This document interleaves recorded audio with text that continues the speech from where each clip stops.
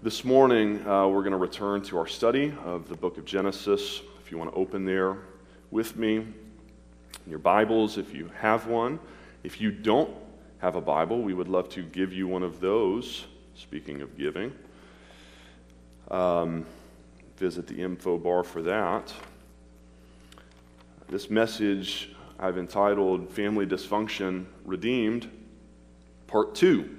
Part 1, you remember, was chapter 37 2 weeks ago. Chapter 37 introduced us to the family of Jacob, a.k.a. Israel, and his 11 sons, and in particular, Jacob's favorite son, Joseph, and the family dysfunction surrounding him. And we extrapolated 10 principles for healthy family functioning from chapter 37, 10 sins that families need to avoid.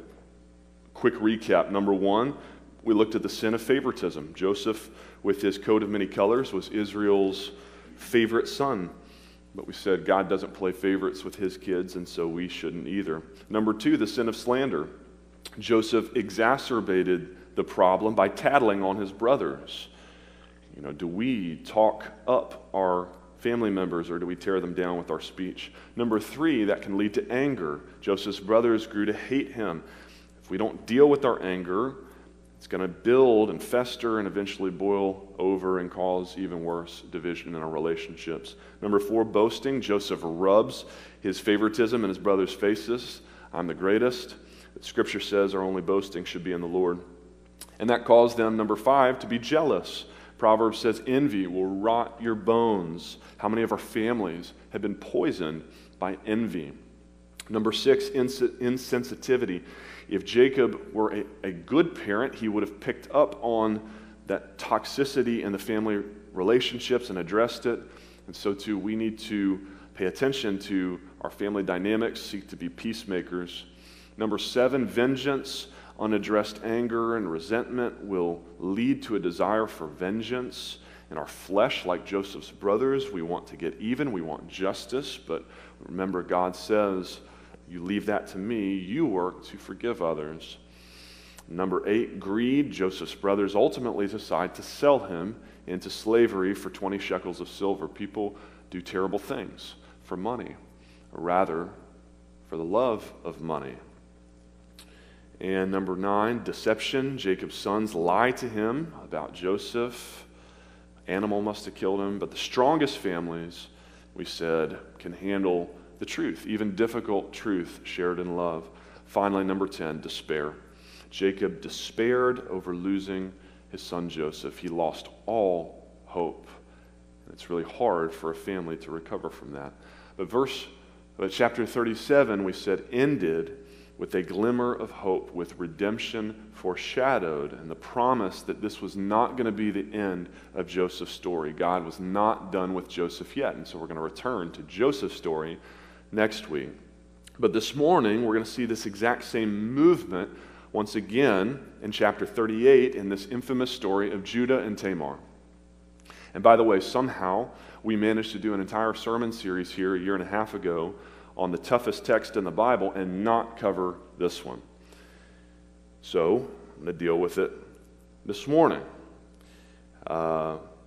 Once again, this message is going to be part practical and part prophetic. The practical is the story is going to offer us, once again, 5 additional practical warnings for families. Don't be like this. This story is like a giant blinking neon, warning, stay away sign. Don't be like this family. But once again, we're going to end with a glimmer of hope. Prophetic hope, redemption foreshadowed in the closing verses. Just like chapter 37, the big takeaway for this morning, once again, is that every family is flawed, but never beyond God's ability to redeem. Every family is flawed because every person is flawed. The Bible says all have sinned, fallen short of the glory of God. And yet we're never beyond God's ability to redeem, to bring good out of evil, beauty out of ashes. You think that your family is screwed up. Just wait until you hear about Judah's. This is some 4,000-year-old Jerry Springer grade dysfunction that we're going to get into this morning. This story has got it all: the cheating, the incest, the paternity test. On Jerry, they just throw chairs at each other. Judah tries to burn Tamar at the stake. Trust me, you are all going to feel a lot better about your family walking out today. But the moral of the story is that no matter how messed up your family is, no matter how messed up you are personally, that there is no one and no family that is beyond the limit of God's grace.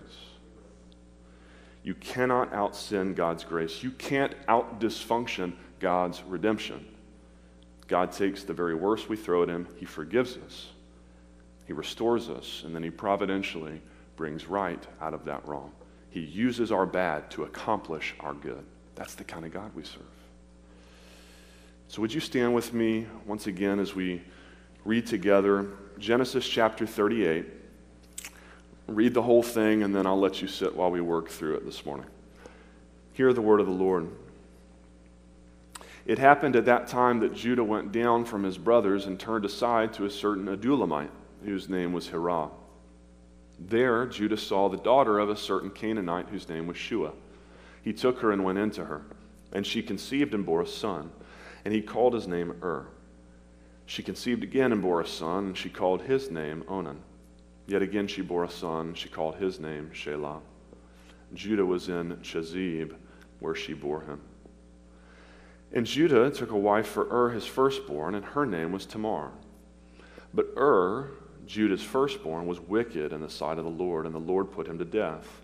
And then Judah said to Onan, "Go in to your brother's wife and perform the duty of a brother-in-law to her and raise up offspring for your brother."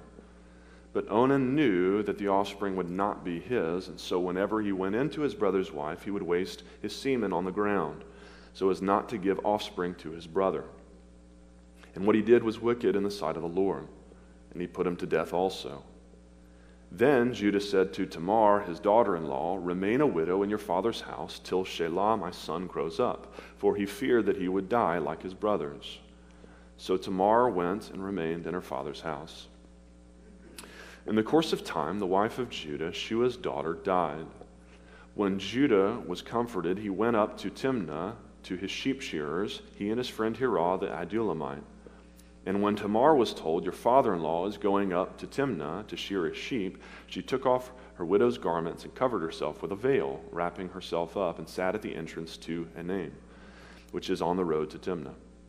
For she saw that Shelah was grown up, and she had not been given him in marriage. When Judah saw her, he thought she was a prostitute, for she had covered her face. And so he turned to her at the roadside and said, "Come, let me come in to you." For he did not know that she was his daughter-in-law. She said, "What will you give me that you may come into me?" He answered, "I will send you a young goat from the flock." And she said, "If you give me a pledge until you send it." He said, "What pledge shall I give you?" She replied, "Your signet and your cord and your staff that is in your hand." So he gave them to her and went in to her, and she conceived by him. Then she arose and went away, and taking off her veil, she put on the garments of her widowhood. When Judah sent the young goat by his friend the Adulamite to take back the pledge from the woman's hand, he did not find her. And he asked the men of the place, "Where is the cult prostitute who was at Enaim at the roadside?" And they said, "No cult prostitute has been here." So he returned to Judah and said, "I have not found her." Also the men of the place said, "No cult prostitute has been here." And Judah replied, "Let her keep the things as her own, or we shall be laughed at. You see, I sent this young goat, and you did not find her." About 3 months later, Judah was told, "Tamar, your daughter-in-law, has been immoral. Moreover, she is pregnant by immorality." And Judah said, "Bring her out and let her be burned." As she was being brought out, she sent word to her father-in-law, "By the man to whom these belong, I am pregnant." And she said, "Please identify whose these are, the signet and the cord and the staff." Then Judah identified them and said, "She is more righteous than I, since I did not give her to my son Shelah." And he did not know her again. When the time of her labor came, there were twins in her womb. And when she was in labor, one put out a hand, and the midwife took and tied the scarlet thread to his hand, saying, "This one came out first." But as he drew back his hand, behold, his brother came out. And she said, "What a breach you have made for yourself." Therefore his name was called Perez. Afterward his brother came out with a scarlet thread on his hand, and his name was called Zerah. This is the word of the Lord. Let's pray. Father, we thank you for your word this morning. We thank you for every part of your word, even the bizarre, the embarrassing, the difficult. God, we trust your promise this morning that all Scripture is God-breathed. All of it is useful for teaching, rebuking, correcting, training in righteousness. God, we trust that you want to do that again this morning. You want to teach us. You want to rebuke us. Help us to see here not just Judah, and and Onan, and Tamar, but to see ourselves. Read ourselves into the story. We need to be rebuked and corrected and trained in righteousness. Father, we also need to be encouraged. We thank you that because of Jesus, sin no longer has the final word in Joseph's life, in Judah's life, and in our lives. We thank you for the living hope that we've already sung about this morning, and that it can be ours this morning by grace through faith. It's in Christ's name we pray. Amen. You may be seated. 5 sins that will tear a family apart. Number 1, straying. Straying. Things go bad right from the start here. And keep in mind, this isn't the first time we've met Judah. Judah was the one who hatched the plan to sell his brother Joseph into slavery back in chapter 37, and so that ought to give us an early indication of the kind of guy that we're dealing with here.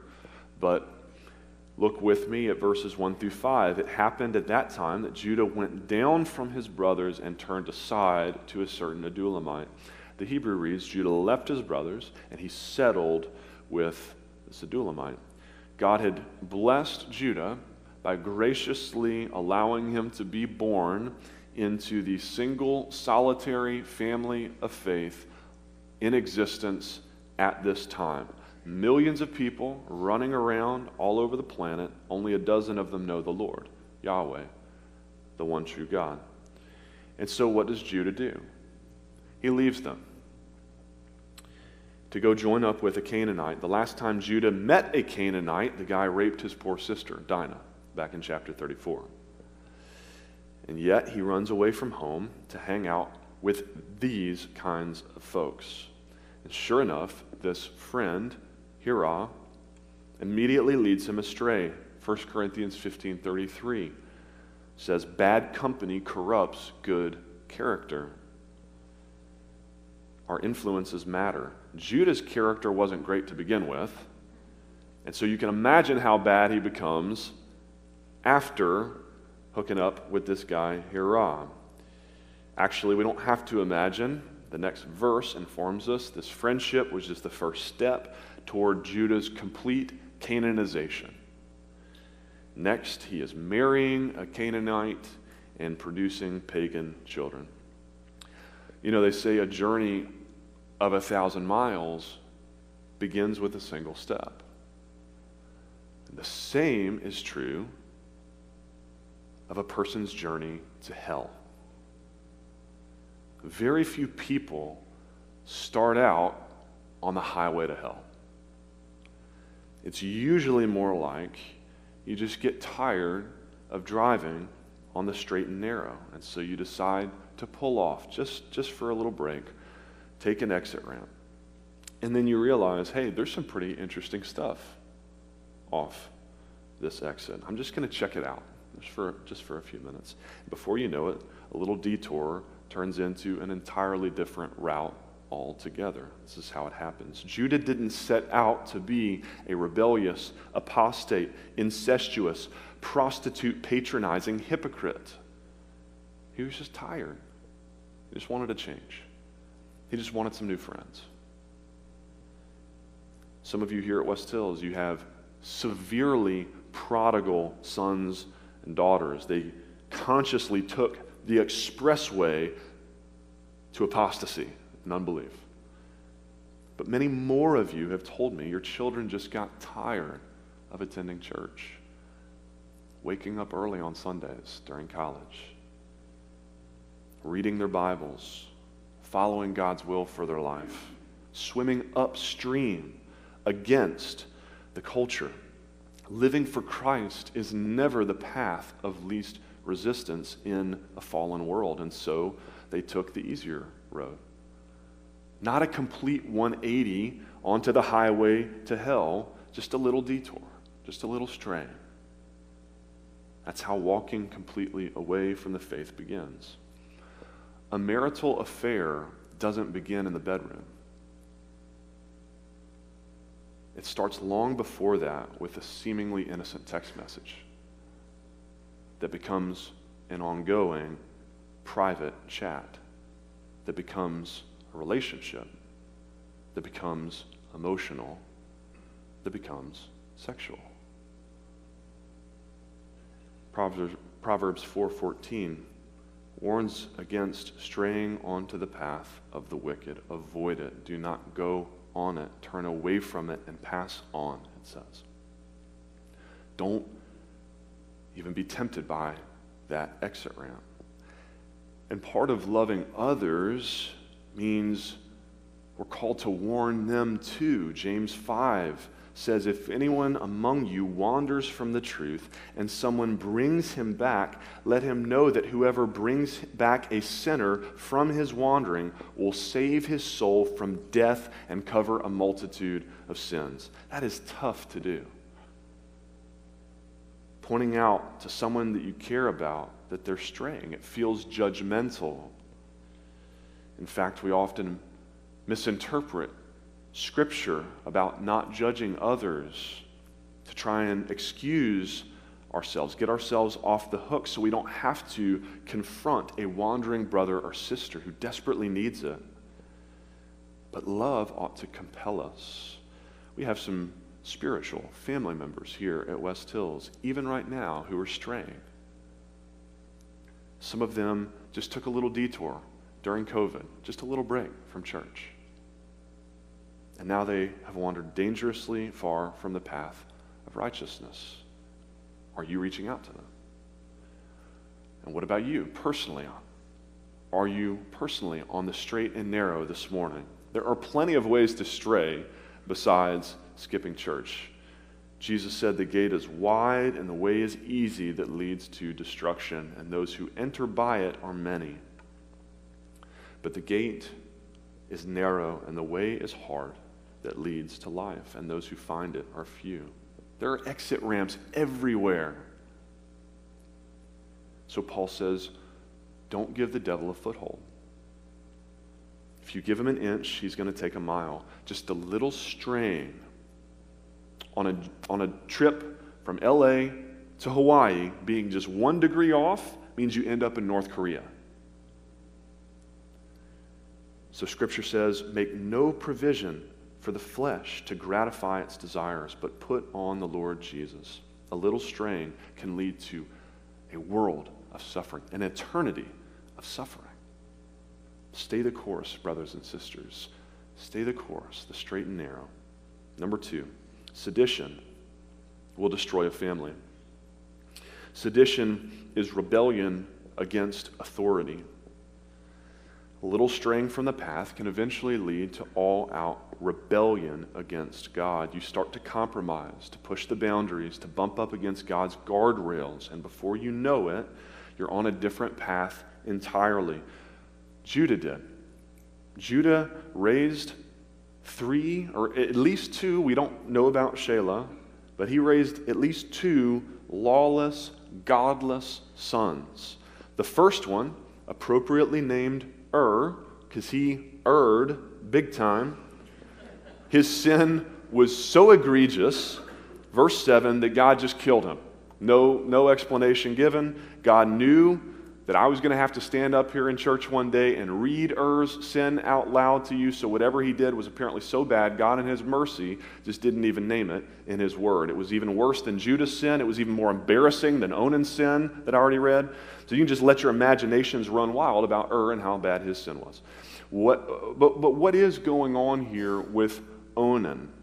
This is the earliest biblical evidence we have for the practice called levirate marriage, whereby the oldest unmarried brother of a man who died without producing children was obligated to marry his deceased brother's widow in order to produce for her an heir to the family line. The purpose was twofold. Number one, to carry on the family name of that deceased older brother, and number two, to ensure that his widow would be cared for. You remember, this was long before Social Security, Medicaid, all those social safety nets. The safety net back then for a widow was you marry your dead husband's brother. That was the safety net. He takes care of you. He helps produce children who will one day care for you in your old age. And so levirate marriage would actually become Old Testament law later in Deuteronomy chapter 25. But verse 9, Onan knew that the offspring would not be his. Onan had no interest in carrying on his brother's name, in letting Judah's birthright pass from him as the number two in line. If didn't have kids, it would pass to Onan. So he had no interest in that. He had no interest in caring for his brother's widow, taking care of Tamar. And yet he's got no problem taking advantage of her body, of using her for his own selfish pleasure. It's not like he refuses to have sex altogether. I mean, he's still a man. He's got needs. He's got no problem with that. God's very first command, all the way back in the garden in Genesis chapter 1, was to be fruitful and multiply. But Onan lawlessly, defiantly, selfishly, he wastes his semen on the ground so as not to give offspring to his brother. And so in verse 10, God kills him too. And in case you forgot where these two sinful sons learned their dereliction, we hear in verse 11 that Judah too refuses to fulfill his duty by giving his third son, Shelah, to marry Tamar. It says, for he feared that he would die like his brothers. And so Judah makes up an excuse. It says, go back to your father's house until Shelah grows up. But Judah never had any intention of giving Shelah to Tamar in marriage.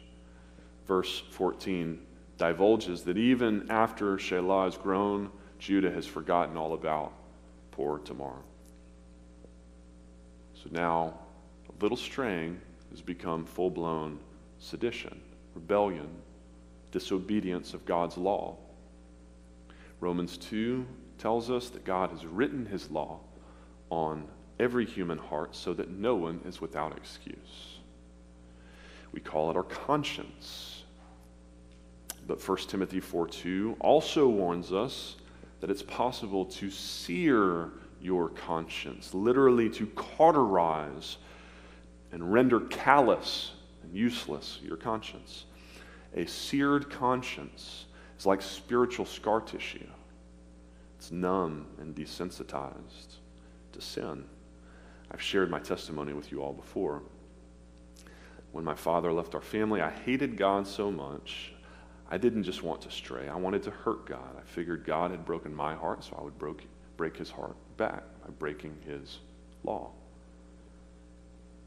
So like any middle school boy wants to break God's law, I turned to the easiest, darkest, most short-term gratifying, most long-term devastating outlet that I could find, internet pornography. I can tell you from personal experience the cumulative effect that years and years, image after image, the searing effect that that has on the conscience. Some of you know it well too. I mean, if the statistics bear out, 80+% of the guys here have used pornography in the last week. Sedition destroys families by destroying hearts. God doesn't just give us his law to regulate interpersonal mistreatment, but to mitigate personal misery. All the thou shalts and the thou shalt nots of the Bible, they're not just about governing our social interactions with one another, keeping everybody from killing each other. Ultimately, God gives us his commands for the purpose of promoting our flourishing. Sin leads to death. But God desires life for us, life to the fullest. So the question we have to ask ourselves this morning is, do I trust that God knows what's best for me? That when God says, love your enemies, or forgive your offender, or don't sleep with that person, or be fruitful and multiply, or submit yourselves to the governing authorities, or whatever command that God has given us, do we trust that God knows what is best for us? That God is not the fun police trying to make sure that no one has a good time. On the contrary, God knows what our sin, what our sedition does to our own hearts, how it hurts us. And God hates it for that very reason, because he loves us. Like any good father, God wants to protect his children. And he knows sin left unaddressed worsens, intensifies. And number 3, we see that in Judah's life, deepens into sexual immorality. Sexual immorality destroys families. First, Judah strayed a little off the path. Then he outright opposed God's law. Now, with conscience seared, his sin deepens, devolves into sexual immorality. Verse 12, his wife dies. And the Hebrew reads, desiring to be comforted, Judah went up to Timnah with his buddy Hirah. Judah knows where to go and with whom to go to have a good time. If he wants to forget about all his troubles and his grief for a weekend, this calls for a night out on the town with his Canaanite crew. Gordon Wenham notes, sheep shearing was a lively festival where wine was freely consumed, and so that's what Judah indulges in. And for her part, Tamar, no longer content to be merely a passive victim, she takes matters into her own hands. Lest anyone walk away from this story looking good, she seizes the opportunity. She trades her widow's garments for a prostitute's veil, and she waits for Judah by the roadside along the way. She knows what kind of guy her father-in-law is. The fact that she even thought to set this trap for him tells us, again, a lot about Judah's character. But once again, Judah removes all doubt. By falling for her ruse, verse 16, he turned to her and said, let me come in to you. He's very direct. No beating around the bush. She says, what's in it for me? He answers, a goat. Apparently that was the going rate for temple prostitute in these times. Side note, I find it interesting that Judah is there to shear his sheep. He's got a herd full of sheep with him, but he offers her a goat that he doesn't have with him. Couldn't find any answers in the commentaries this week. If anybody's got a theory, the only thing I could come up with is maybe this is foreshadowing Jesus' parable of the sheep and the goats, where goats symbolize wickedness. I don't know. In any case, Tamar negotiates to accept Judah's signet and cord and staff as a pledge, as collateral in the meantime. A signet or seal, usually worn around the neck, affixed by the cord, was used for personal identification in letter writing and making contracts, etc. One staff also included unique carvings to mark ownership, and so Wenham points out, as the legal surrogate of the bearer, these objects would have served as a kind of ancient Near Eastern equivalent of a person's driver license and credit cards. This highlights just how depraved Judah has become. What he was willing to risk for a few fleeting moments' pleasure and debauchery. Figuratively, he compromises his very identity. And have you ever had your identity stolen? Well, Judah just hands his right over. He's lost all sense of who he is. That's how sinful, how far he's strayed. Sexual immorality does this to us in a unique kind of way. Some Christians have the mistaken idea that all sin is equal. It's not biblically true. Scripture differentiates between sins and puts sexual immorality in a category of its own. 1 Corinthians 6:18 says, "Flee from sexual immorality. Every other sin that a person commits is outside the body, but the sexually immoral person sins against his own body. Or do you not know that your body is a temple of the Holy Spirit that is within you?" There's something uniquely personal and intimate about our sexuality, and thus about sexual immorality, especially when you're a believer and when your body is a temple of the Holy Spirit. Everything that we see, watch, feel, desire, touch, indulge in, God comes along for the ride. Think about that. Sexual immorality is so personal that Jesus considers it the only valid exception clause to his no divorce rule. In Matthew chapter 5, verse 32, chapter 19, verse 9, he says, "Whoever divorces his wife except for sexual immorality and marries another commits adultery." Every marriage is going to go through its fair share of troubles and sin, but there is a type of sin that is so personal and it so violates the marriage covenant, such a breach of the trust that is required to sustain a marriage, that it potentially renders the marriage unsalvageable, potentially. God can do anything. It has a unique ability to tear families apart. The same even holds true for the church family. In 1 Corinthians chapter 5, the Apostle Paul rebukes the church for condoning sexual immorality of a kind that is not even tolerated among the pagans. For a man has his father's wife. It's kind of like Judah, who has his son's wife. Paul warns them not to even associate with such a person, because a little leaven leavens the whole lump. They're supposed to purge the evil person from among you. You don't get excommunicated from the church for any old sin. But sexual immorality is different. It ravages hearts and families. And number 4, so does suppressing the truth. This is the next part of the natural progression or digression, as it were. Straying leads to sedition, which at its worst entails sexual immorality, but the most natural reaction to our sin, especially the most intimate, personal of sin, is what? It's shame and hiding. What's the first thing that Adam and Eve did when they sinned in the Garden of Eden? They scrambled for the fig leaves, right? Hide. And so does Judah. Verse 20, he sends his good buddy Hirah to take care of this. He's the fixer. I've got a cover-up job for you. Judah can't have his signet and his staff, his identity floating around out there in the possession of a common harlot.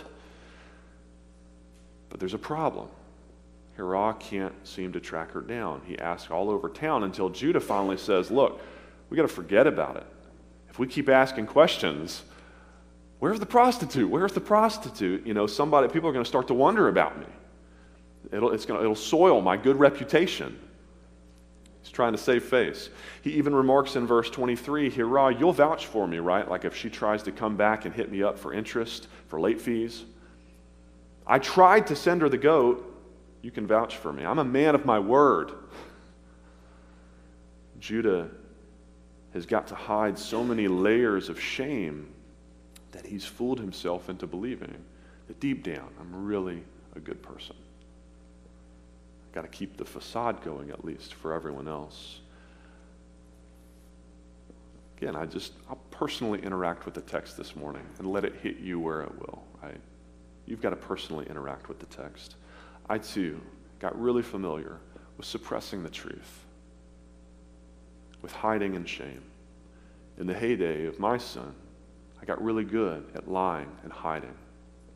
I lost all my friends. I isolated all my family. It's a whole ritual associated with hiding a sin like pornography. The bigger the sin grows, the more there is to hide, of course. There's the physical hiding, deleting your browser history, destroying the evidence. Then there's the even darker spiritual hiding, withdrawing, isolation. The irony is that even though I knew what I was doing was bad and hurting God's heart, I couldn't bring myself to admit that I was bad. That's the thing. We're not just sinful because we sin. We sin because we're sinful. It's the difference between guilt and shame, by the way. Guilt is feeling like you've done something bad. Shame is feeling like you are bad. I couldn't go there, and so for every image that I clicked, every video I watched, every classmate I objectified, it was like I had to ace another test, score another goal, win another award, memorize another Bible verse. Church even became part of the cycle, trying to hide, trying to cover over layers and layers of shame. This facade of the golden child. And if that's what sin and shame do to an individual's heart, it's no secret what they will do to a family. I don't think my family even knew me, the real me, until just a handful of years ago. I finally sat my family down. I confessed that I'd lived a lie all those many years. You've never really known me. I've been hiding in shame. Jesus said, "The light has come into the world, but people love the darkness rather than the light. For everyone who does wicked things hates the light and does not come to the light, lest his works should be exposed." Bringing light to bear on that kind of darkness is hard. It hurts. But Jesus also said, "I have come into the world as light, so that whoever believes in me may not remain in darkness." Friends, you can step into the light this morning. Whatever sin, whatever straying, whatever sedition, even sexual immorality, whatever the extent of your sin, Jesus said, all sins will be forgiven the children of man, except for one. See, I told you, all sins aren't equal. There's one unforgivable sin. Jesus says blasphemy against the Holy Spirit is the only unpardonable sin. When you feel the Holy Spirit tugging on your heart, calling you to confess and to repent, to turn from your sin, calling you to step out of the darkness and into the light, convicting you of your need for forgiveness, for a Savior, and you ignore it, you suppress it, you blaspheme it. You say, well, that wasn't God. The preacher was just really persuasive this morning. I don't know why I'm getting so emotional about this. It's probably just my time of the month. You blaspheme the Holy Spirit. You make excuses for long enough. Refuse to repent. Surrender your sin to Christ. Eventually, God will give you over, eternally over, to the hardening of your heart. And that sin is unforgivable. There is no coming back from that sin. So friends, I implore you this morning, don't do it. Step out of the darkness and into the light. Don't suppress the truth any longer, the truth about your sin, the truth about your need for a Savior. Jesus is the truth. He is the way. Don't stray from Him. He's the way, the truth, and the life, and He's the light. You can step out of darkness this morning. You don't even have to clean up your sin before you do it. That's the beauty of it. Jesus doesn't say, go clean up your act and then come to me. That's His job. That's why you step out of the darkness and give it to Him. Just trust Him. He is good. You need a Savior. Because the alternative, number 5, is speciousness. I couldn't ruin the S alliteration, and so you get to learn a new word this morning. It means apparently good or right, though lacking real merit. Superficially pleasing, but deceptive. It's a synonym for hypocrisy. Just typed hypocrisy in the thesaurus. Judah is an utter hypocrite when he finds out in verse 24 that Tamar is pregnant by immorality, his response, without even blinking, is, bring her out, we're going to burn her. His immorality is okay, but hers is unforgivable. Our sin always looks worse on other people, doesn't it? If you refuse to come to the light this morning, this is the way it will go. You keep dressing up your own sin, but condemning it in others. I tried that for many years. I was the most critical, hypocritical, judgmental person, tearing down as many people as I needed to feel marginally better about myself instead of simply admitting that I was not okay. My sin was not okay, but I know a Savior who dealt with my sin for me and paid the penalty for it on the cross in my place. That's what Jesus offers you this morning, freedom from the penalty of sin. Fortunately, Judah eventually drops the charade. Tamar kind of forces him to when she reveals that she's the one with his driver's license and credit cards. So verse 26, he owns up to his sin. He admits, Tamar is more righteous than I. This was all my fault. I refused to give her my son Shelah as God commanded. I shouldn't be in Canaan in the first place, hanging out with these Canaanites. But look what happens when we do that. It's hard to admit you're wrong. Look what happens when we do it. God saves. He saves. He redeems and he saves. We stray, we seditiously rebel, we're sexually immoral, we suppress the truth, we're specious and hypocritical, but despite it all, God offers you salvation this morning from all your sin. Our God works through the Judahs of the world to bring about his own good plans. You remember that name, Judah, associated with anyone else in the Bible? Like the lion of the tribe of Judah. Judah begat Perez, begat Hezron, begat Ram, begat Amminadab, begat Nahshon, begat Salmon, begat Boaz, begat Obed, begat Jesse, begat King David, and 28 begats later, begat Jesus, who is called the Christ. This is how our God works, through the Judahs of the world, the wills of the world. So you can take heart this morning, brother, sister. No amount of sin or family dysfunction can thwart our God's good plans to rescue us from sin's penalty and redeem us from sin's curse. Praise God for his mercy and his grace this morning. Amen. Let's pray.